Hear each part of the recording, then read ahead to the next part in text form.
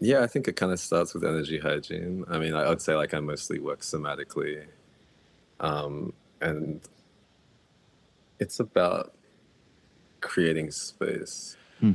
Like you can imagine if your body is like a bottle and you want to have like your liquid, like you want like me in my bottle, then there's all these rocks in your bottle, so it reduces the capacity for your your authentic emanation of like like Gaia, Pan, beyond.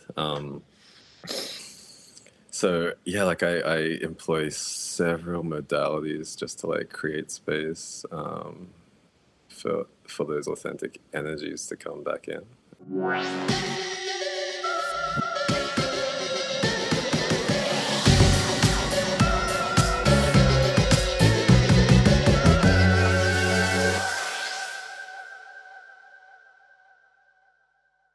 Welcome to another episode of As Woo As You Want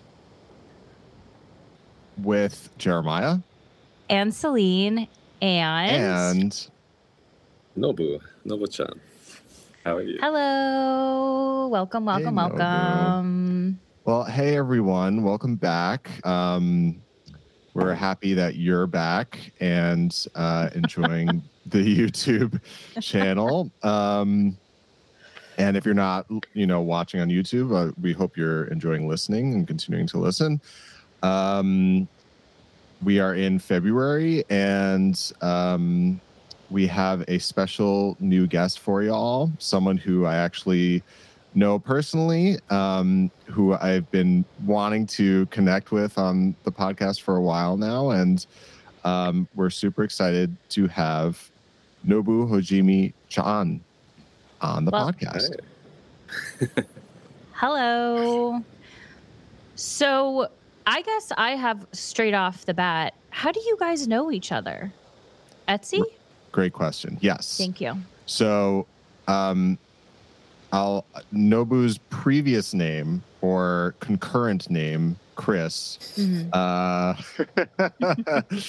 Chris and I, I'll use the Chris name for the Etsy story. We worked at Etsy for a number of years together, and many moons ago. And and I've been connected ever since. We have like some mutual friends, and so we've been in contact here and there, and I don't even remember now, Nobu, and I really want to ask you about the name shift because I think it's an interesting, right? It's just an interesting thing to chat about. Sure. But when was it that we connected, or when was it where did you? You know what? I'm not even going to ask those questions. You kind of give us like a lay of the land of like where your journey has been since I've met you. And thanks for coming on the show. Yeah, like when. Thanks for having me. This all sounds really good. So, yeah, I think like we first met at Etsy. I was a software engineer, or maybe like I was probably a software engineer because I played more ping pong back then. We're talking tech stereotypes, archetypes, right? But yeah, I was a software engineer. I feel like Jeremiah had hung out more with the cool kids at Etsy, and I don't know what you would call it, like production, like video production, audio production. Yeah, I was on the video team. Yeah, and I was probably pretty annoying because we played ping pong right outside your room. But I apologize. But I forgot about that. Like I'm glad. All the energy when you're typing is in your fingers, right? And I feel like it is like a pretty funny tech stereotype, but I feel like getting embodied is a really good exercise for people who work on computers all day, which is pretty much all of us. But not to say we should all play ping pong, but I became a manager around 2013, 2014, started like taking care of teams, building products, burnt out, quit in 2017 to start a clothing company called Free Association, which I feel like is actually pretty close to what I'm doing now in a way. But we started to like run into roadblocks, and then COVID happened, so the factories closed down. They started producing PRP. I don't know. I can't remember what it's called. Personal protective equipment. Oh yeah. And yeah, it feels like ages ago now, right? But I feel like probably for a lot of us, like time has moved really quickly since the pandemic. But yeah, we started to run out of money. I started working at a company called Primary doing programming again. And then, like the spiritual life kind of came for me. I guess I'm going to guess like a lot of people know what that feels like. And how to make it brief. Yeah, I just started out. I actually had like a really terrible knee injury, and I used to play soccer like 5 or 6 times a week, speaking of embodiment, but also free association and teams movement. And that was pretty influential for me. I was like trying to play and recover, and then a mutual friend of ours, actually, I won't mention her name because I'm not sure how that works, but she introduced me to an acupuncturist in New York. And he really opened me up, got me into like some like Kundalini style meditations. I started reading the Tao Te Ching, which I think I read when I was like young. And it just started coming back, and I started taking Qigong classes with a guy in Bali on Zoom, which is pretty interesting. I started taking Bagua classes with a guy in New York, also over Zoom, which I feel like is monumentally energy shifting for me. I discovered like the traditions of the walkers of Bluestone or the wearers of lapis lazuli. Yeah, seems like y'all are familiar a little bit. And they're like born day fasters. So I started, I found out like I was born on a Venus day during the hour of Mercury. Started fasting Fridays and Wednesdays, Sundays, pretty soon, all the days. And started talking to spirits pretty quickly. And interesting. Fun, right? I mean, yeah, go on. Yeah. So okay. That's so interesting. So it was kind of the injury that was the catalyst, right? Because it led to the. Yeah. I guess you could say like the injury was like the outcome of the catalyst of the injury, right? So, I've been doing, yes. Basically like following guidance kind of like led me to different movement practices, lexical practices like tropical astrology with Sabrina. I think going into trance came pretty easily to me. So I just sort of like meditate sometimes for an hour or 3. One time on the summer solstice for like 7 or 8 hours, and I'll just have these visions of ancestry and how the experiences of my ancestors led to the experiences that I had as a baby, as a child. How it was interwoven with my living ancestors at the time, like my maternal grandfather and my paternal grandmother. And I feel like it's pretty easy to trace a path from like what happened to my ancestors to what happened to my knee, in a way, right? Which, I'm really curious about. Celine, your acupuncture practice, Jeremiah. Some of the stuff we've talked about in DMs, but yeah. It's so. I'm sorry. Go on. No, please. It's interesting that you're mentioning the ancestral aspect, because I was just in my I'm also studying hand analysis, palmistry. And so I have this course every week, and it's been ongoing. And we were just talking about ancestral trauma and how you trace it, if you can trace it back 7 generations. And we incarnate into this life as, as an opportunity to heal that, karmic or ancestral stuff through ourselves. So I don't know, that just brought up that idea when you were talking about your ancestry. So where is your ancestry from? What are you working with? I mean, everywhere, but like, you know. Yeah, Pangaea. Yeah. Yeah, I mean, I feel like I've heard the seven generations thing, and like honestly, like in my practice, like I've only recently started to come into like an understanding of how ancestry like correlates or tessellates with cosmic ancestry, right? So I feel like, yeah, like 7 generations ago maybe takes us back to like 1800s, but then some of the visions I had were like prehistoric, Yeah. Maybe, I don't know, depending on how like rapidly our ancestors procreated, I guess. But yeah, I mean, it's also an interesting number, 7, yeah. So I know it's wild stuff.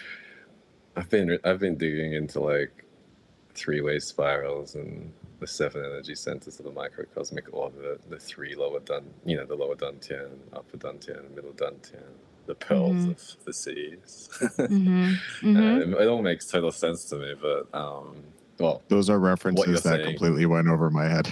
Oh. What you're saying makes total sense to me. I would say the totality doesn't make sense to me, but it's starting to make sense. Yeah, totally. The dantians are an idea in acupuncture and acupuncture theory that you have three centers. Your lower is your lower dantian, your middle is like obviously your middle, and then your upper. So you have three layers of. So, I mean, I get why that would go over your head. Thanks for explaining. Yeah. But yeah, I guess like cosmically, my sense is that we have 7 energy centers as well. So we have like an earthly vessel, a cosmic vessel, and each of the Ori, or like deities of those energy centers cosmically have incarnated on Earth many times, right? So I feel like that's the way that we get back, past 7 generations into like prehistory. And like ancestrally, I would say there's like 2 main streams. There's like Lemurians who kind of ended up in like the Malaya Peninsula, and like everything I'm saying right now came to me while I was in a trance, usually completely sober, but like when the Kundalini snakes start rising, we start producing endogenous DMT, right? So you could say it's like a natural high. Yeah. And like I've seen ancestors from Madagascar, Tanzania,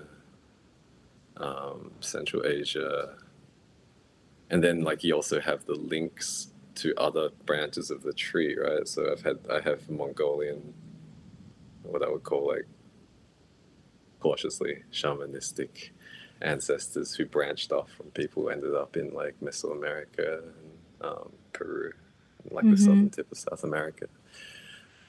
And like you can start to find traces which sort of hint at this. Like there are hints of matriarchal societies which were built based upon like, honestly, like a trade route between southern Africa and Hainan, Taiwan. So that's like the African to Taiwanese connection. And then like, I think maybe everybody knows about like Denisovans and like prehistoric people who kind of like, I would say like, according to my lineages, originated in West Africa and then ended up in like Masala, like Marseille, Mediterranean, up into like Central Asia, across Siberia, and like into like East Asia, Northeast Asia, or like Central East Asia. And then ended up in like Japan, right? Like the Ainu, and then like people of Peru. And it's like you start to get into lineages which I don't think people talk about or you can't find on Google, and you're like, is that really like a thing, or am I imagining it, right? And I feel like probably most of us have been there, but I'm not sure if we all like necessarily talk about it because we're talking about literally the unseen. So, but that's kind of like, so like I end up connecting with teachers who have links to like people who call them in the astral, call themselves like Red Macaw people, of like, like the land of fire, in Southern America. I work with people in like Yoruba I work with like people who connected to like the Ascend, the Qumrani, and like the stuff that they bring in seems to correlate with the stuff that I bring in when I'm like in like a trance, you know. So it's not like true, but it like has function necessarily, and it's like true to my experience. It's true to their experiences, and then we release, you know, like we release tension in our somas. So seems like you're very much in another world on a daily basis, huh? I mean, like, what are your like kind of another world? Yeah. Sorry, I didn't mean to interrupt you. But on a daily basis, like, how do you interact with the world? Or are you always kind of in like a trance state, kind of, you know? Yeah, one of my friends on Twitter, her name's Whole Body Prayer. I think she's like in Fiji or something. Like, I mean, her name says all, like Whole Body Prayer. I feel like that's a good description of my state. I said the other day, all body knowing, because it's like, it's different to prayer, right? So I don't know if you've heard the saying, but like I've heard that like prayer is kind of like setting intention or asking questions of like, you know, a vast power, not necessarily higher, but also like the earth is lower and much vaster. So it's just like setting intentions or like calling to spirits in some traditions, and then meditation's like receiving. So I feel like I'm always kind of in that state of like intending and remembering, sometimes dismembering. Yeah. Awesome. Yeah. Wow. So yeah, like I guess more concretely, like, you know, I'm like in Brooklyn right now. I've been like traveling around the country a little bit. I'll be traveling in the Southwest a little bit, but it's like very high powered land. And like, you know, like I lived in Brooklyn for like 11 years. So in order to and so you're here now. Yeah, so it's a long story, I guess. But like, yeah, in order to leave, like, are you both in like Brooklyn, New York? Yeah. Yeah. Yeah. So like you feel like the pull away and like back towards New York. I don't know. Is that a thing? Yeah. Absolutely. It's a vortex for sure. It's a hard place to leave. It's a hard place to leave. It's a very hard place to leave. Yeah. And are you all familiar with like egregores or No. kind of like I would call it like thought, you know, like Taoist or Tao-ish traditions would call it like thought form complexes, and then some other traditions call them demons. Do we live in a demon here? Sorry. I mean, you're like kinda. No. I'm like laughing because I think it's like demon's a very strong word. And it's really funny because like I once read a paper on endogenous DMT, and like you know, it was like put out by like the NIH, the National Institute of Health, I think. But it's talking about how like DMT basically switches off the default mode network, and then it was like in letters like DMN, and I was like, But this is how I work a lot of the time. It's not very scientific, but yeah, I mean, like an egregore or a thought form complex is like, I would say, you know, like every time we think some things, we like bind context to like whatever we observe, right? So it's like I see like Brooklyn, but I went and got a smoothie, so like now it's like Brooklyn smoothie.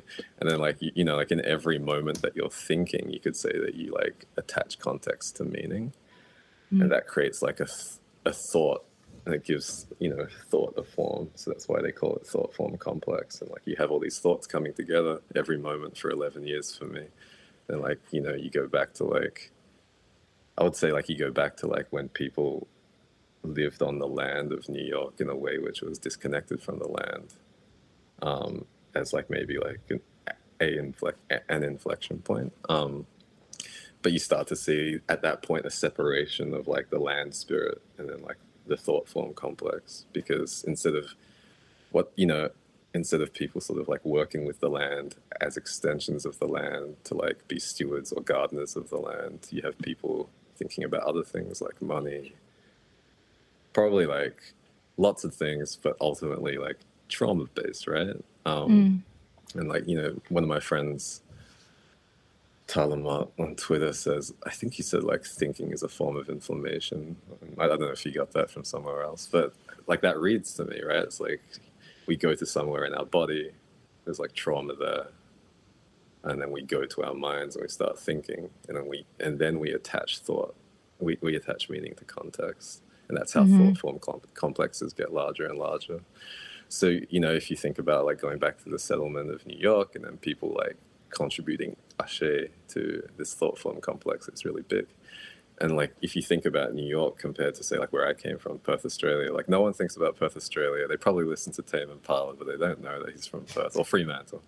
And like no one's thinking about it, all right? But like everybody's thinking about New York. They're watching TV shows about New York. So those people are also attaching Ashe to the egregore. So then when you're here as a person in New York, according to me and my senses, my guides, it's like there's like almost like there's the land spirit and then there's this egregore on top of it. And then you're interacting mostly with the egregore. And then when you try to leave the egregore, it's like, no, like I'm huge. All the money is here. All my friends are here. All the coconut lattes. You know what I'm saying? So like, I think, you know, I'm sorry to make it really too long, interesting. No. I mean, it's also, are they necessarily bad? Do you know, I mean, not like bad, but like, isn't that sort of how we function as a society, right? Like based on this egregore that we like attach to. I love calling it egregore because it can be quite aggressive. It's such an intimidating name. It's like aggregatory, right? Like it aggregates. Like it's you know, like Taoish people. I like to say Taoish because I don't like isms, you know. But like Taoishism is like the idea is that you know, because it doesn't have soul, like it doesn't have consciousness, and it's just taking like light, like ori from people. Like it's kind of like it doesn't have a choice but to like feed. So it's not necessarily bad. In many ways very good. Like it actually helps us maintain a society. But then like if you look at like the earth as it is now, you can kind of see how like a vampiric entity might go. Yeah. She's pissed. Yeah, because she's like right here and she wants to hold everything. But then like we have all these like egregores on top, which are like, if you move to like, you know, the Catskills, are they gonna have like really cool stores there? like silly stuff, right? Like it's not evil. No. Well, I guess I was just thinking like, is it just a necessary function of our just because wouldn't every place have one? Yeah, I think maybe some are nicer. Some are nicer. Better vibes. I think that's definitely true. I love the way you put that. Yeah, definitely. It's interesting that you say place because that's like I think that's like academically how some places tend to distinguish. But like there's the land and then there's the place, and it's like, yeah, if you go back to like the way people used to live on this land, it was not. I'm just getting pings, but I'm not going to talk about that. If you look at the way people live on this land, it was as an extension of the land, so they were the land. Yeah, and they were also in communion with the cosmos, right? And, that's so true. That's interesting that the Lenape people have come up back to back. Like this is the second episode where this idea of like New York and, you know, living on native land and how we've, you know, just built like right on top of it and kind of do not tend to it at all.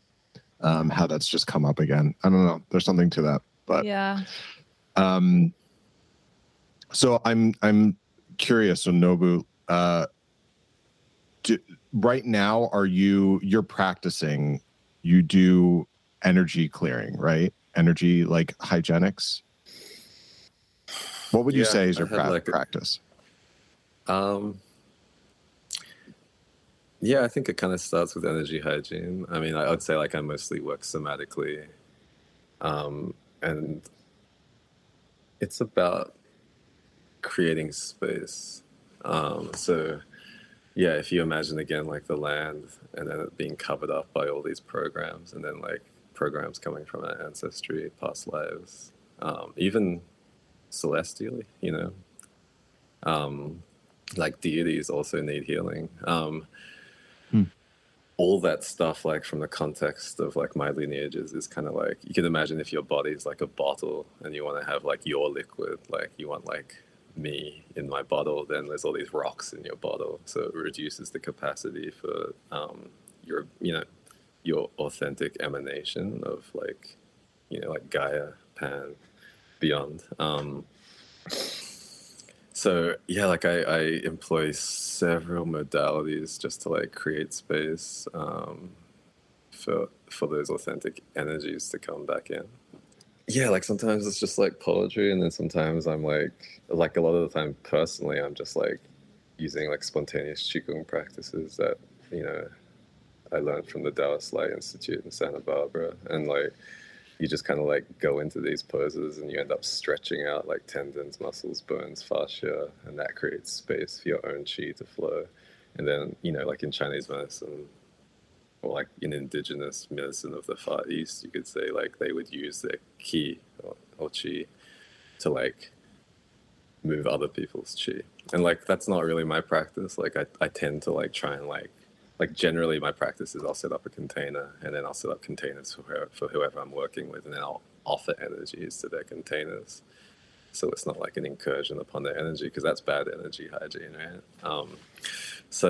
Yeah, lately I've been experimenting with just like helping other people get to, you know, because like I don't know if you noticed, Jeremiah, but like I've been doing like public sessions on Twitter Spaces because like something about the one-on-one dynamic didn't really sit well with me, and I also want to be able to like, you know, open up awareness in protected containers about like what is energy work, right? And then also like hold myself accountable, because like I'm like I really hope one day somebody in a Twitter space is just like, hey, like, no, like that thing you did there when you channeled light language from like Harialalia, like that, I feel like I saw like a chord form between your container and the other person's container, and then I can like tap into that and like refine my energies, refine the energies of like Hari. And that's another thing. And then, you know, like, so that's like kind of like one-on-one in front of like an audience, like in a container. And then like what I've been trying to work towards is like, okay, can you put that container and then have a third person there, and then put a container around those two all those containers, so that like I can see like people doing reads on one another, or like just playing and just like offering refinements like energetically to their like fields, you know. Oh, interesting. That's really cool. So yeah, let's see. I feel like I want to bring it down a little bit just for people who may not totally understand what you're explaining. But when you say container, it's almost like this is an energetic way of creating essentially like a place where energetically you're like safe and sound and blocked off from other people. Or it might be a porous container, but you're being very kind of direct about everyone's own energetic sovereignty, and that by doing that you're able to kind of play around with other people's, maybe play is the right word, you can work with the energies in ways that are maybe more accountable. Yeah, and like the accountability, I would say, creates refinement. Right. Right. In a way, like, you know, integration, clearing trauma could be classified as, or characterized as, refinement. Right? Like we're just like getting rid of all of the rocks like in our bodies, so we can like flow. And you know, I loved like your description of that, because I mean, I love the word sovereignty. It just has like really great vibrations, or like soberania, like has incredible vibrations for me.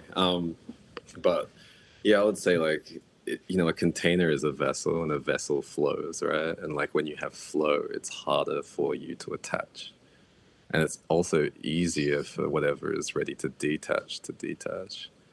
So I love that's that. why, like, I think a lot of people say like holding space, right? So it's like you're holding space so that things can detach and then create more space. So are you doing one-on-one sessions anymore, or are you only doing the definitely. Oh, okay. So like walk us through a session, just so like people can kind of get a sense of like, okay, this is what I would experience, and this is what your practice is. Generally, it's just in private. I'll talk about private session just because it's like probably like the least weird or off thing, maybe. Because people don't really do energy work in public consciously. Like everything's energy work, right? Like even if you smile at someone, but like most people aren't being like, okay, let's do some energy work to the person at the bodega, right? But you know, like you never know. Do some meta in the bodega. While you're getting baracas, just slip a casual like Rigpa terma on the counter. But yeah, like you know, like generally I'll be a little bit late because I'm still like getting into current time, and then when I dial in with somebody, honestly, like I generally start setting the container like early. Like if I have an appointment on Friday, maybe if it's like some really deep stuff, I could start setting the container like 3 weeks earlier. Wow. And the reason I would do that is because basically like ancestors are trying to like send me stuff so I can like offer it to their progeny. Is that the right word? Progeny. Prodigies. But like you know, so it's like mostly like people, because they have all these like traumatic rocks, let's say, in their bodies, like they can't access like ancestry or like celestial guidance, let's say, or astral guidance.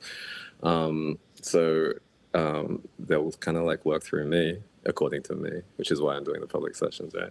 And like, you know, so like people dial in, I'll ask them to tune into the container if they need shielding, because like I can feel that they're like starting to cord me already, then I'll offer shielding. And then, you know, kind of like spirits start talking. If I'm working with like more like experienced practitioners, maybe they'll just be like, oh, I see blue. And then I'll be like, oh, that's interesting. Like, you know, just ask questions. And the whole time people like guides are talking to me, right?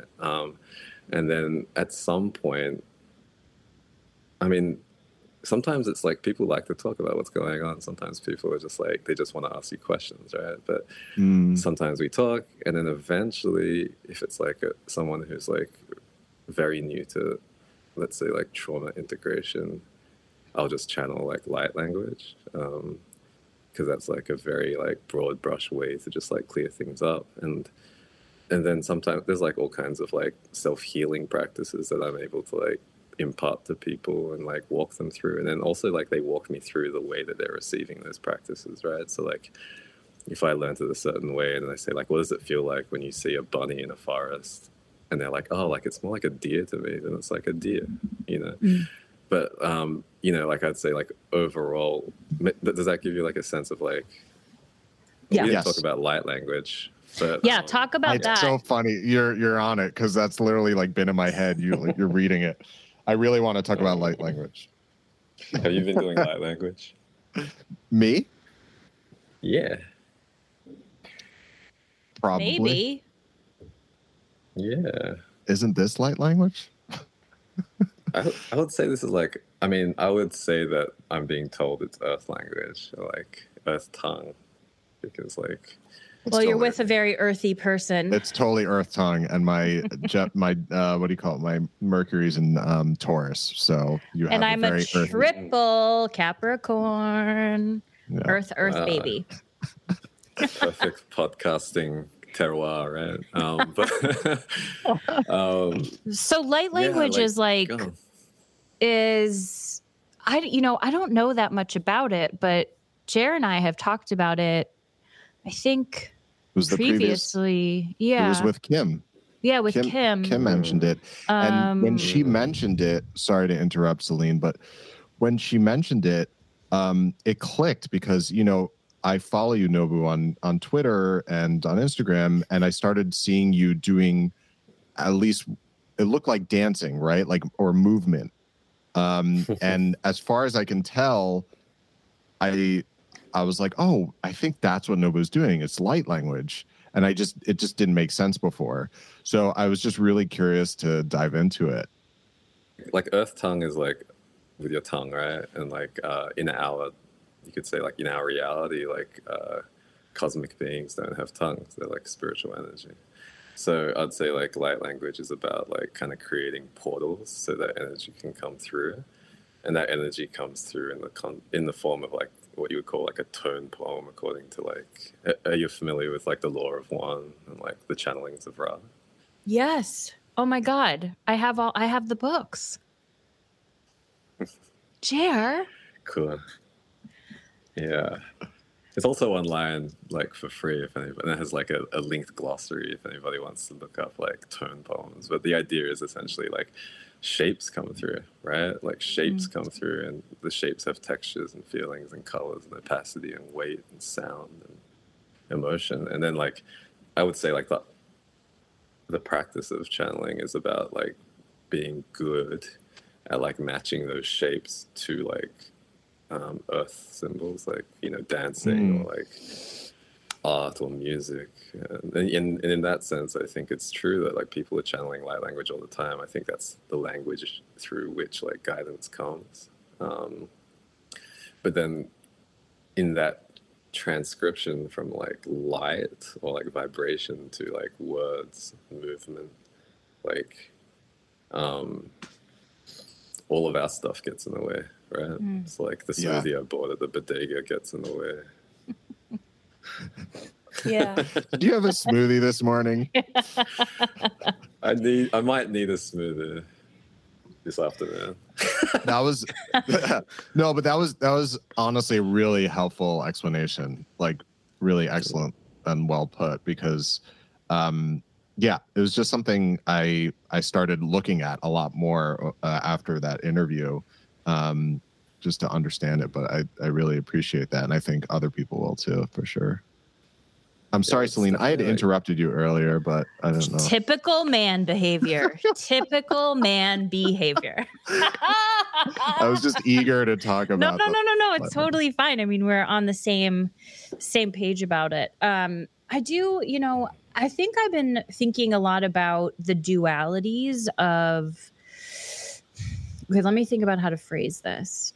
So we're human, right? We're human beings on the physical earth dealing with earthly things. And then at the same time, we're also experiencing other things like astral, celestial, etc. And, you know, I think it's a really interesting time in the world because on one hand, the world is on fire. It's garbage. There's so much trauma, so much bad stuff happening. But at the same time, I guess I'm struggling with the idea of when are you passive to the world and when are you active in it? Like, how can you actively contribute to the whole, to the betterment of the world by, you know, practicing meditation or all this stuff? But at the same, like, am I expressing this right? Like, I feel almost like there's this disconnect where you could like ignore, right? Maybe, and just like meditate and get your own kind of thing going on and be happy all the time. But then are you ignoring the other trauma? And like, this is what I've been thinking about. Any thoughts from either of you would be appreciated. I'm still like marinating Jeremiah. So if you have any. Oh, I mean, I you know, I'm a Gemini. I'm ready to go. So, so locked and loaded response. Locked and loaded always. But no, I mean, I think it's a wonderful point. It's a very valid point. I think it's been something that is always been a discussion, whether it's right now with the way things have been and years since. But my understanding, at least, is even if when you're doing the work, when you're doing, like, Nobu is facilitating helping people clear out the rocks in the bottle, right? Sure. Let's use that analogy. Okay. If you're doing the work, if you're working with practitioners, if you're doing it yourself, if you're meditating, as you become a clearer vessel, as you become a clearer bottle, and more in flow, as Nobu was saying earlier, you are essentially, by healing yourself, you're healing everyone else. You are healing the world. No, I mean, I totally agree with that, but I do think there's something that I struggle with a little bit about. It's almost the idea of, like, can I, like, jump into a better reality and live in a space that's more wholesome and you know, everybody's the whole is better, right? But then I'm, like, giving up this one, and, like, you know, because there's a lot of this that's like a privilege to do this kind of work, you know, and, like, I don't know where I'm going with this. I'm rambling. I mean, I'm earth tongue rambling. I feel like you're going to some really great places, honestly. Like, it's just. Thank you. I feel like Jeremiah did a really good job of, like, describing kind of like the non-duality of, like, flow and goodness, right? Yeah, for sure. I feel like, you know, like, your question kind of made me want to talk about, like, dana, like, offering. It made me want to talk about how everything is a soma, right? Like a body. Yeah. I feel like that's probably, like, the best place to start, like, from my perspective. Is just like, like, I think everything that Jeremiah said about the body being a vessel is true of, like, the earth and of the sky, and then everything, right? So it's just like, you know, we're connected to those bodies, so when we start to flow better, then those bodies flow better, you could say. Yeah. I mean, Celine, to, like, counter that, you know, there have been a few times, like, at least in our lifetimes, right? We're all around the same age, where there have been, like, monumental turning points in good and bad directions. But, like, you know, kind of channeling, like, Bashar here, basically every, like, millisecond of existence, there's all sorts of earths, right? So I think the sense that you're feeling, like, I think you're looking at it from a 4D perspective, where it's like, no, I'm just feeling guilty. I think that's what it is. Guilty about what? About being a healer? Yeah. I think there's something that's coming up a little bit of, I think, like, I feel, there's part of me that feels a little bit, like I'm leaving everybody out, or like I'm not helping. I don't know how to explain it. I do think it's some sort of guilt thing. It's like a sticky feeling. Because, like, I'm with both of, like, I totally agree with both of what your perspectives and what you're saying. I just, like, you know, doing my own healing is like, Sorry, I don't know. To cut you off. No, please cut me off. I'm, like, digging the hole in this episode, I feel like. That's good. You gotta dig deep to get all that ancestral trauma. I mean, you know, when we're talking about the bottle and the rock, it's like also the bottle has, like, an empty bottom, right? So, like, I think you could maybe, like, a pipe is, like, a better way to talk about it. Or, like, maybe for me, I should probably stop talking about bottles. But you know, like, shamanistic traditions talk about becoming, like, a hollow bone. Like, Taoists talk about becoming a hollow vessel for the cosmic interplay of earth and heavenly energy. But yeah, like, you know, I mean, like, in terms of, like, dana, I think that's where, like, this idea of, like, offering without knowledge of whether it's being received is, like, a component. Obviously, like, you know, that concept is super old, but then, like, we live in 2022, I think, so it doesn't quite work like that. So we do have, because, like, you know, that happened in a time when people would just, like, leave something and then walk away, and then maybe the other people would leave something and then walk away. But we still have to, like, exchange currency for many things. And I think that's a big part of like what creates that stickiness. Like you have this part of you which is like, I want to help everybody, or I want to help everybody who wants to be helped, or etc. And then like you have this thing where it's like, but like I need to like eat, and I live in a super expensive city, and then like you have all these ancestors being like, the last time you gave that away for free, we died in a snowstorm. So it's like all of that stuff, and then like that stuff like comes up, and then it comes up in your life, and then like again, like going back to like the hollow vessel idea, or the hollow bone.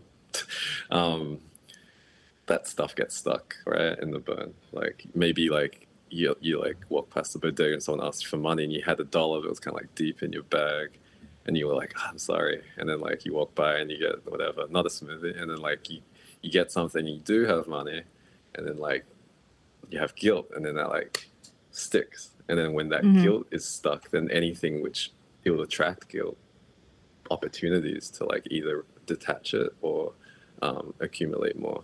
And then that's from my perspective, like where a lot of that comes. And then like I guess like sometimes when I'm working with people, they'll be like, oh, like if I'm not guilty about not giving money to like somebody who needs money, then like will they all starve? And it's like, in my experience, like when you release things, it's not that you stop doing the things that they asked you to do, you just do them more flowingly.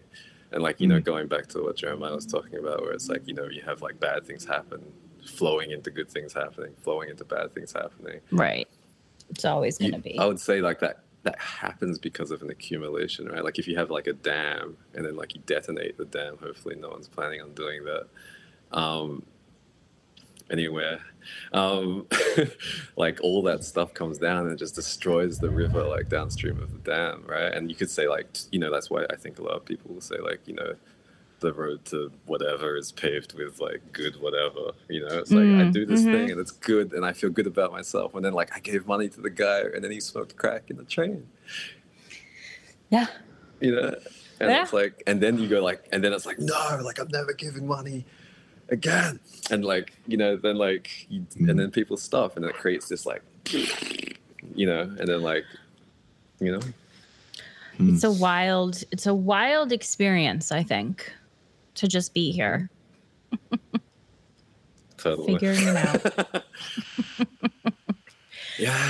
Yeah.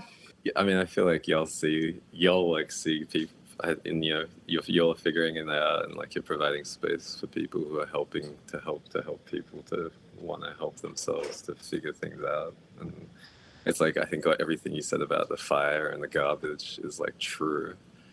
And also, like, it's very true that, like, there are many, many people coming into their ancestral lineages, and I would say already working with their cosmic lineages, but maybe not working with ancestral lineages, or the other way around. And that can create, like, spiritual, like, materialism, some people call it, or what I would call it is, like, dogma. Like, instead of just flowing and, like, throwing out mudras in the middle of the street, like, you're like, oh, like, my doctor yogi told me to do this every day like 15 times and read the Heart Sutra at 3 p.m.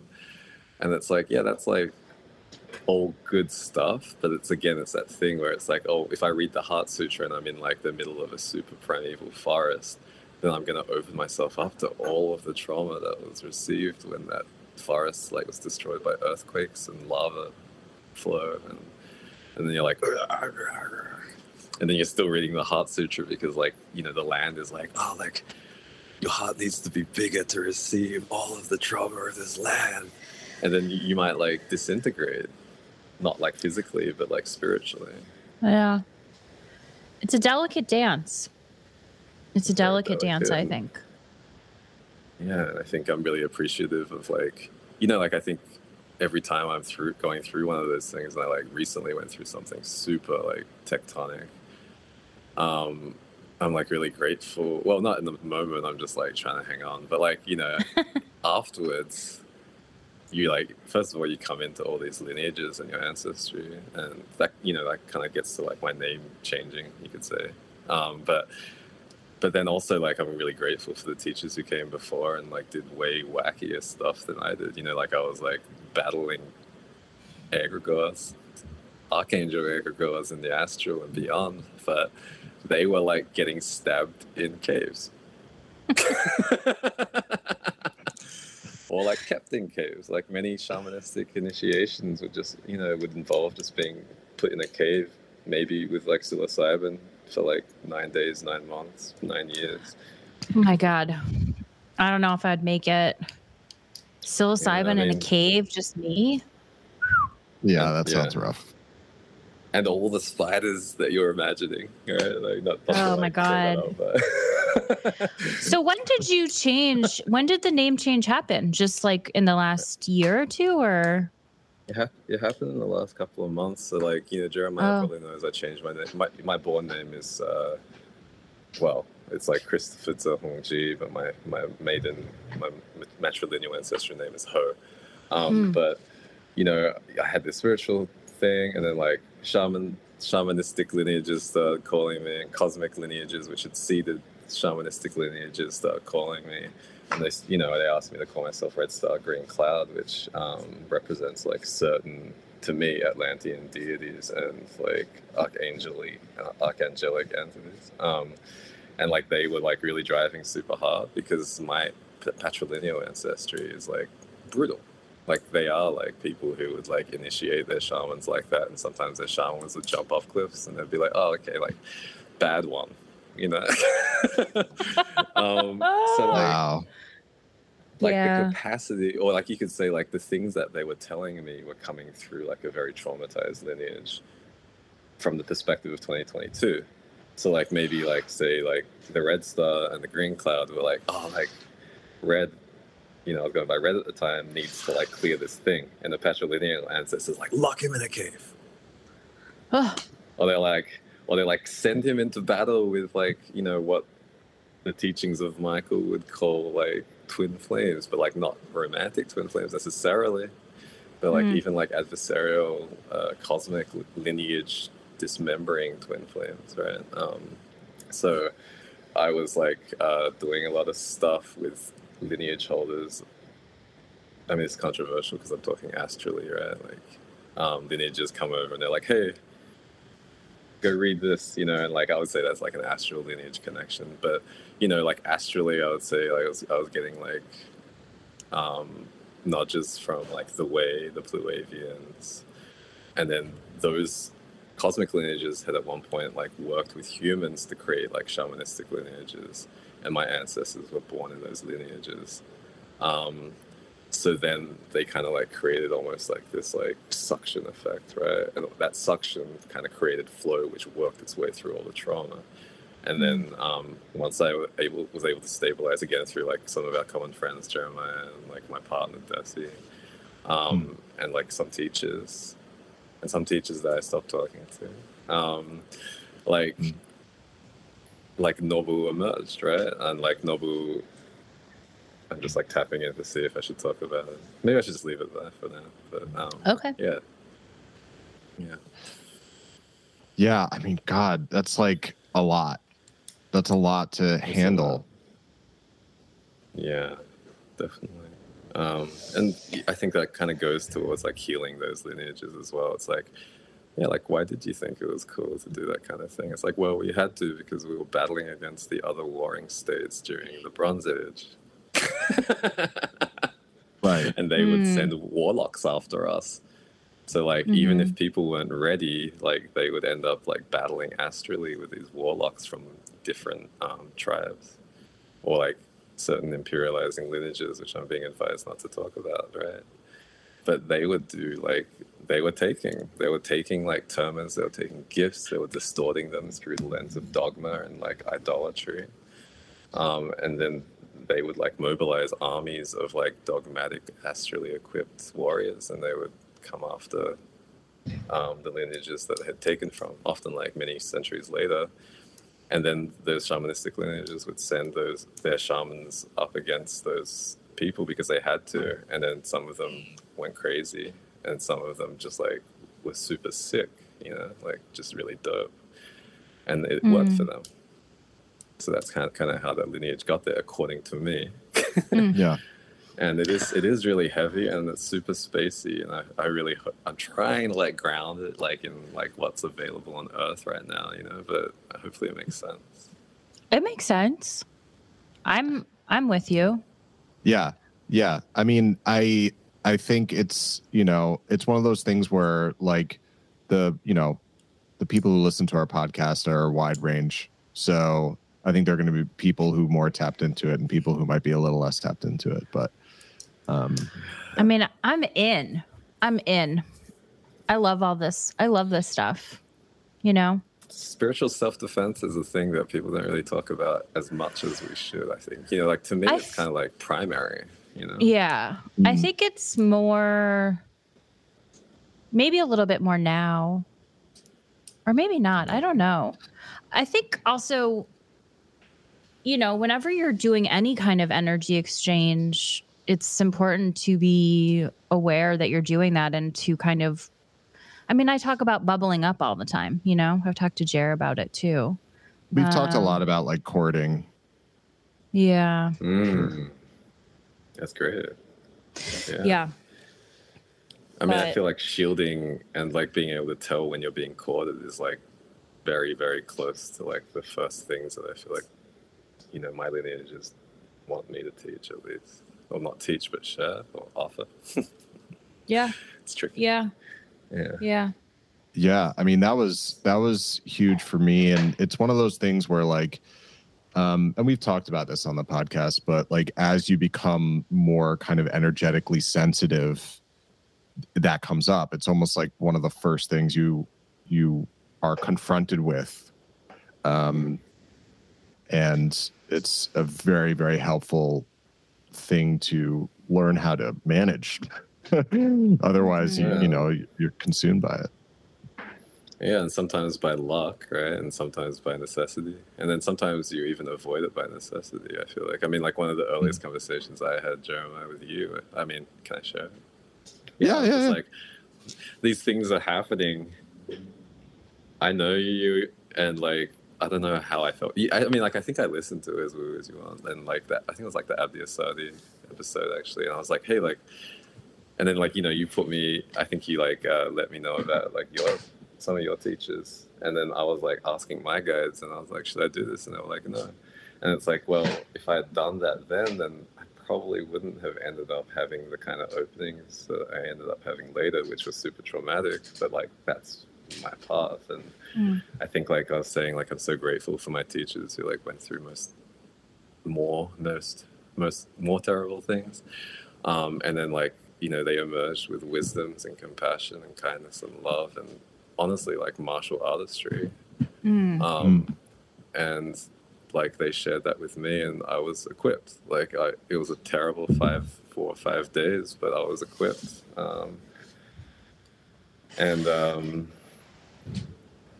Yeah, I mean, like, I feel like sometimes there are a lot of people who have like a lot of like sensitivity who they don't even know they're being attacked.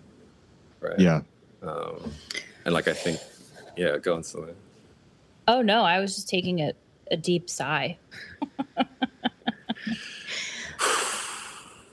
I mean, my answers MO. are kind of like, it's a good MO. It's a good vibration. But yeah, I'd say like my ancestors are kind of like hard ass, and like I'm grateful for that. They seem pretty hard ass. Yeah, and like I think you're kind of lucky in some ways. That's a heavy thing to say. I mean, like it forces you to develop better self-defense mechanisms. And I feel like, you know, Jeremiah and I talked, and like it was definitely like coming up for me out of necessity. Jeremiah, I don't know if you want to talk about it, but like your experiences with spiritual self-defense. Yeah. Oh no. I mean, I have spoken about it for sure. Yeah.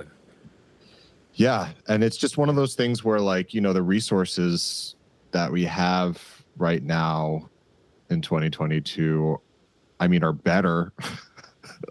You know, you can, you know, you're very active on Twitter, and there's like a community there, you know, which is wonderful. Because like, imagine having not that community. And the way our society, American society particularly, has been structured is not, we don't have ways to handle these kinds of occurrences and energies. And, people get thrown in the psych ward or, whatever. And it's unfortunate, but, I think kind of to your point, Celine, about like, yeah, there's a lot of stuff that's pretty crummy right now, but, this is like I feel like Nobu's another example of we've interviewed a few people now on the show who like, this pandemic has catalyzed a change on this earth. And like, I think more and more people are waking up. Yeah. And we are experiencing a shift of some kind. No, hold on. I would like to reiterate a point here. I'm not like down in the depths feeling like super shitty about stuff. It was mainly just an idea, like a thought that had crossed my mind about reality meshing. Like reality meshing. Thank you. That's a great word. Reality meshing, just meshing realities. And I think because of the pandemic, because of all the energies that are more active and time is moving faster, that there's a speeding up process that's happening that is just really fascinating to witness and to be part of. And like, I am very grateful to be able to experience this with all the knowledge that I have presently, that I'm carrying from all my like ancestors, my witch vibes, all that stuff. I'm psyched. I just, I feel very compassionate towards people who are suffering right now. And I just want to help them. That's all. That's all I mean. And some people don't want it, right? Like it's a choice. So that's, yeah. I mean, I think you're definitely doing that, Celine. But yes, it is a choice. And Nobu, you had mentioned something along those lines earlier, like whether they're willing to be healed. Mm-hmm. There's something that Abdi said where it's like, there are people who come to healers and they're like, I want to be healed. And then you like show them and they're like, oh, no. I don't want to be healed. Because it's so intense. It's so, it's a lot. It's literally just confronting everything, the shadow, just you looking at that mirror. But Celine, you're totally doing it. Thank you. And so is Nobu. So are you. I feel like we're doing it. So where are you going after? Where are you going? Where are you going to next? What egregore? Which place? I mean, I think like the specific. I think the specific place is probably like somewhere upstate New York. I have to like go pick up my van, which is the whole story. From like the Southwest, but then I get to drive across and see some friends, probably some spiritual friends, probably some friends who don't know they're spiritual, and then some who will be or were. Some Mercury stuff, psychopumping from Jupiter in the Northeast to Earth in the Southwest, or Venus, depending on which mythologies you follow or give ashe to. I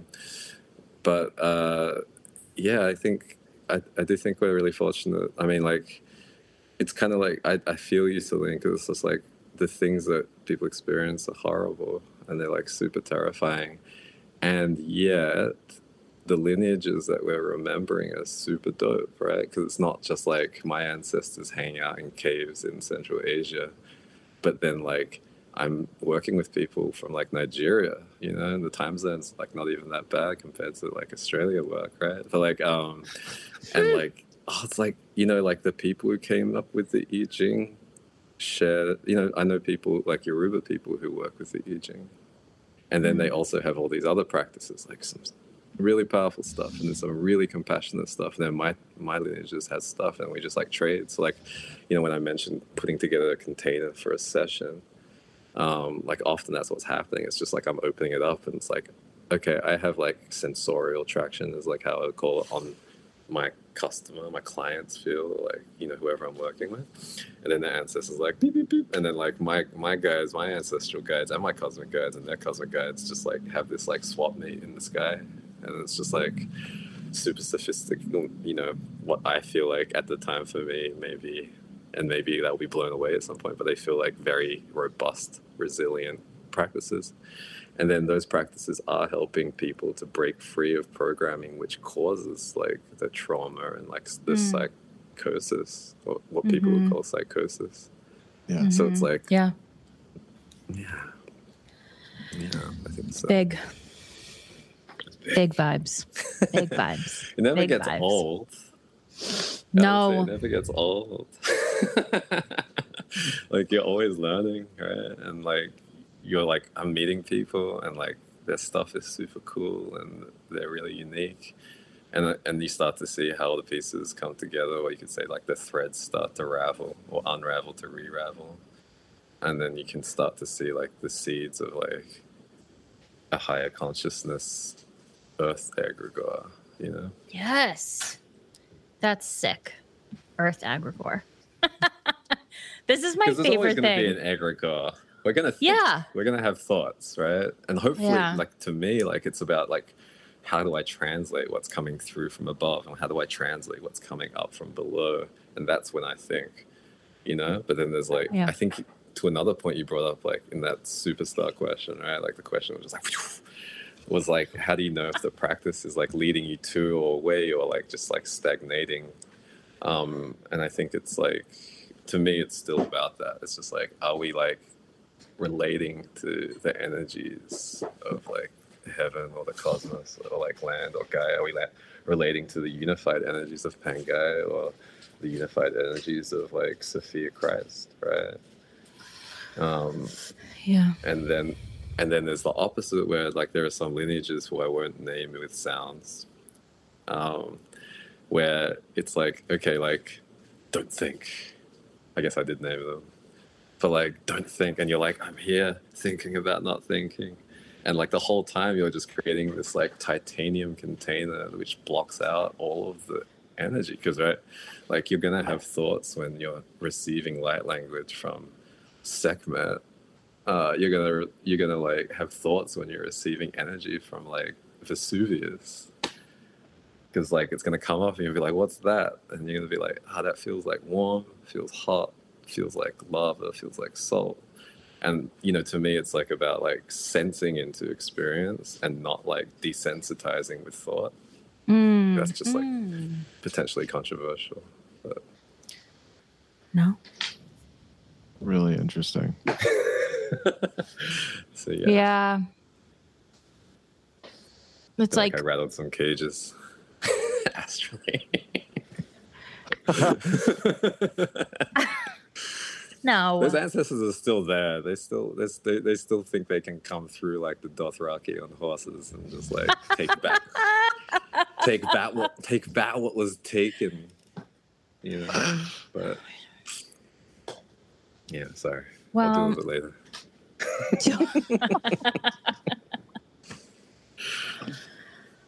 Oh my gosh, I don't know. There's so much.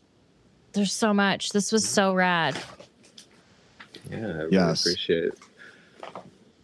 really appreciate y'all holding space, and if I may say, like our ancestors and our cosmic lineages, and the earth, and Pan. Pan. Do you have anything else you want to share? I mean, like so much. Like I feel like Celine as well, and probably you as well. And you've done such a good job of holding space for my rambling. But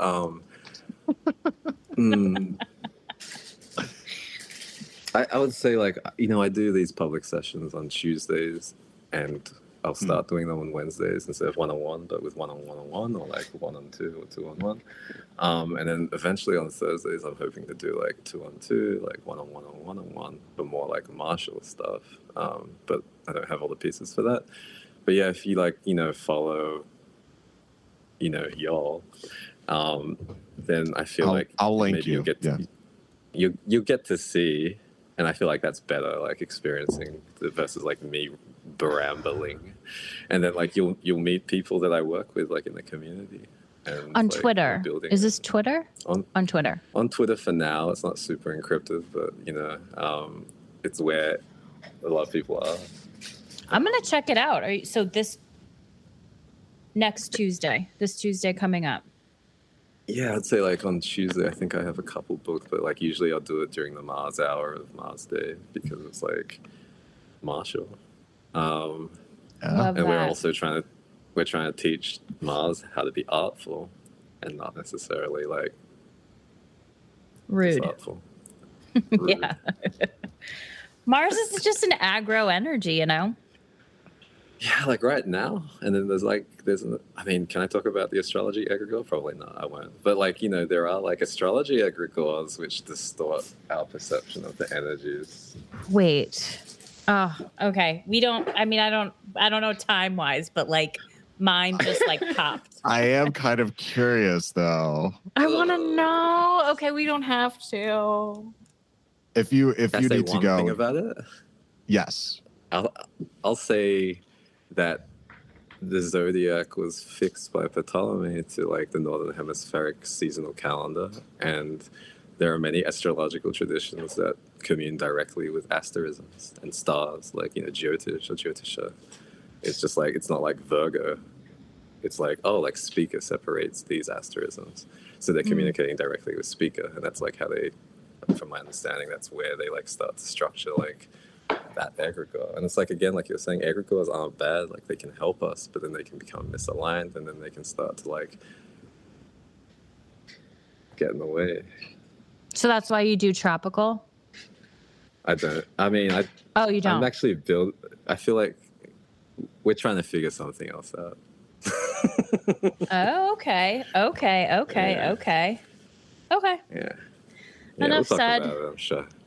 Sorry. Mysterious, and I like that. I like that. I think that's a good That's a good end. end. We're Yeah. working on something. We're working on something. Cliffhanger. It was a good means. I appreciate you. Yeah. Thank you. No, thank you so much for sharing your time Yeah. and your experience and your wisdom and your ancestors' wisdom. It's really been a wonderful call. Mm-hmm. Thank you very So, much. likewise. Really appreciate it. Yeah. So thanks everyone for I could listening. thank you for a while. Oh. Wait, what? Namaste. I was going to say I could thank you for a while, but I'll just keep on thanking you. And check them out on Twitter. Yeah, we're I'm gonna gonna do link. it. We're We'll gonna link link it. We'll link everything, and I've got a lot of work to do. There were a bunch of references dropped, so I've got my work cut out for me. But and you might get some DMs, Nobu, from me if I don't know a reference. But yeah, everyone, thank you so much for listening in, and Nobu, thank you so much for sharing your time, and we'll see y'all on the flip side. Thank you. Bye.